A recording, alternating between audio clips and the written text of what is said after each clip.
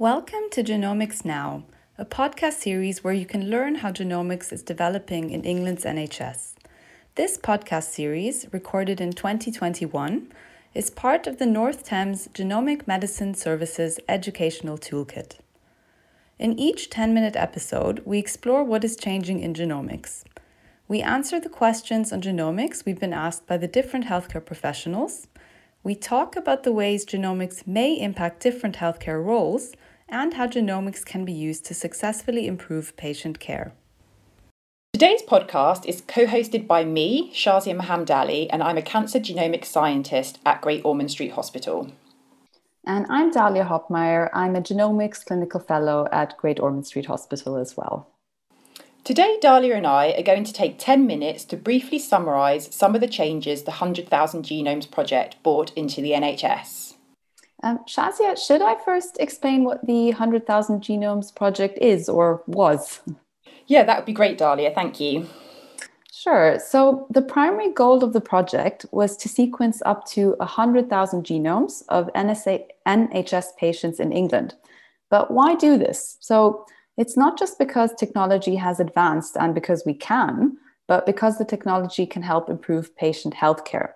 Many health problems have a genomic basis, from rare single gene conditions such as cystic fibrosis to complex multi-gene conditions such as how cancer tumors start and evolve. And when I speak of technology in part, this is the technology used by the laboratory called sequencing and the computational technology to analyze the data which is generated by the lab sequencing. And this test is called whole genome sequencing. Now, the first human genome was fully sequenced back in 2003, and decades on, this technology has advanced to a point where genome sequencing in the NHS is affordable and quick. That means the results can be generated at a reasonable cost and in a time frame that can help direct patient management. So this means we can now use genomic technology in the clinic and not just for research, which is very exciting.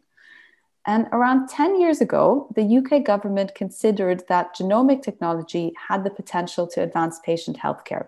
So in 2013, the 100,000 Genomes Project was initiated. And as we've talked about, the project aimed to undertake large-scale genomic testing with the objectives to establish the infrastructures needed for the NHS to use this technology at a scale by providing clinicians with the option to use it on a day-to-day basis and therefore routinely. So the conditions that were first focused on were rare diseases or cancer. And although rare diseases by definition affect fewer people, they are often thought to be genetic. So this new technology was perfect to improve care for these patients. Thanks, Dalia. That's a great background to why the 100,000 Genomes Project was initiated. And if anyone wants to understand more about what we mean by genetics and genomics, please listen to the first episode of this Genomics Now series as we take a whole episode to explain these concepts. So just to recap, the NHS wants to establish a new test technology called whole genome sequencing. And this can help to improve patient care where we think the cause of the disease is genetic, like rare diseases and cancer.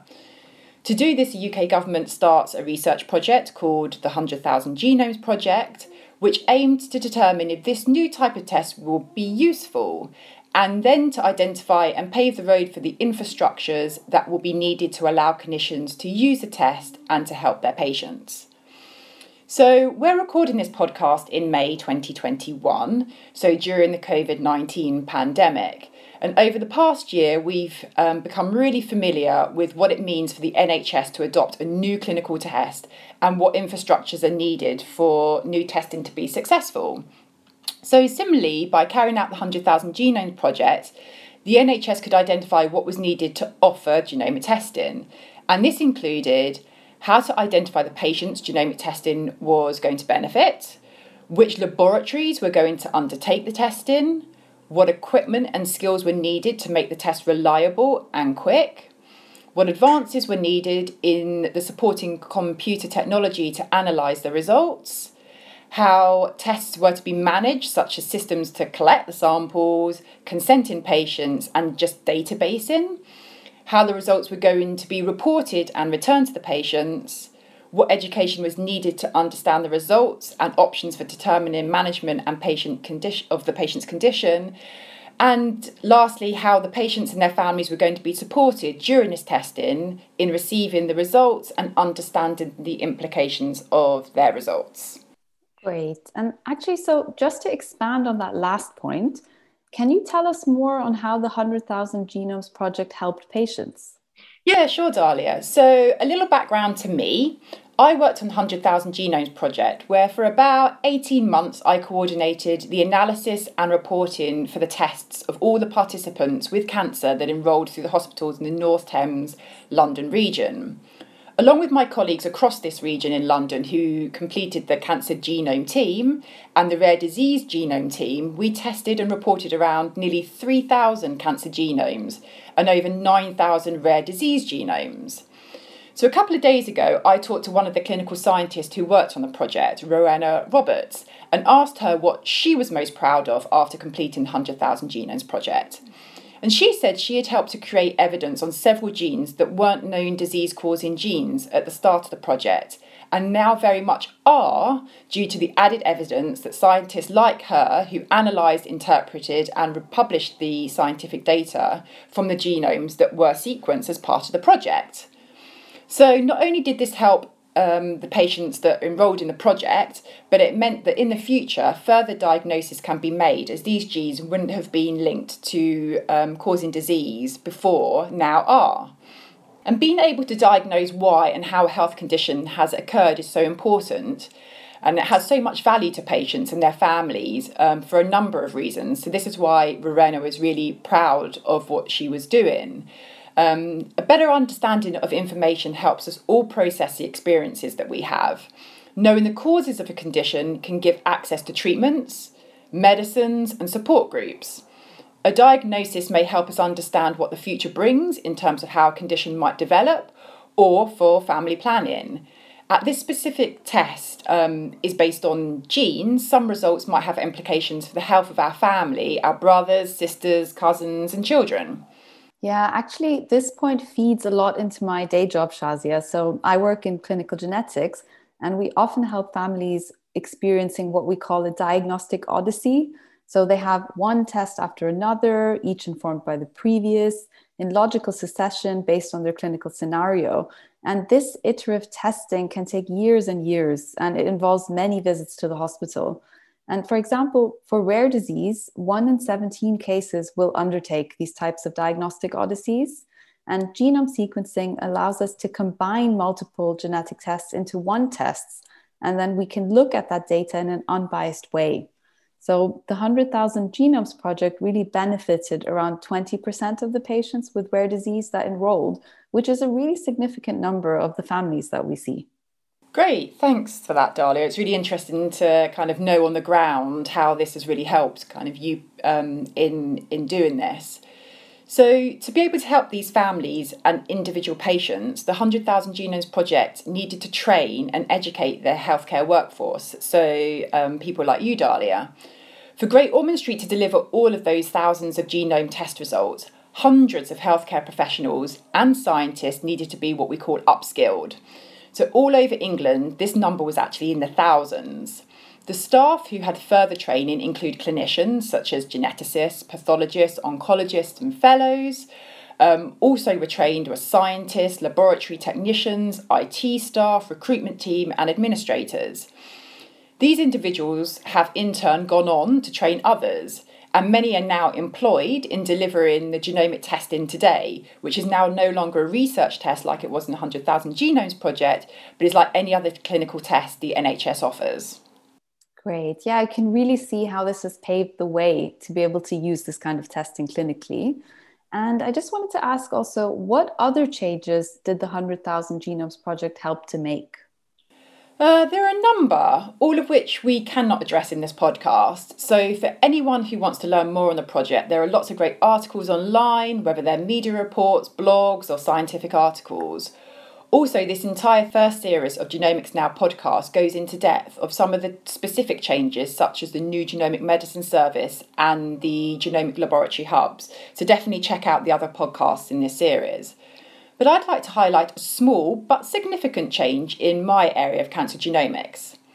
To be able to achieve a high-quality laboratory-based test, what you put into a test is what you get out.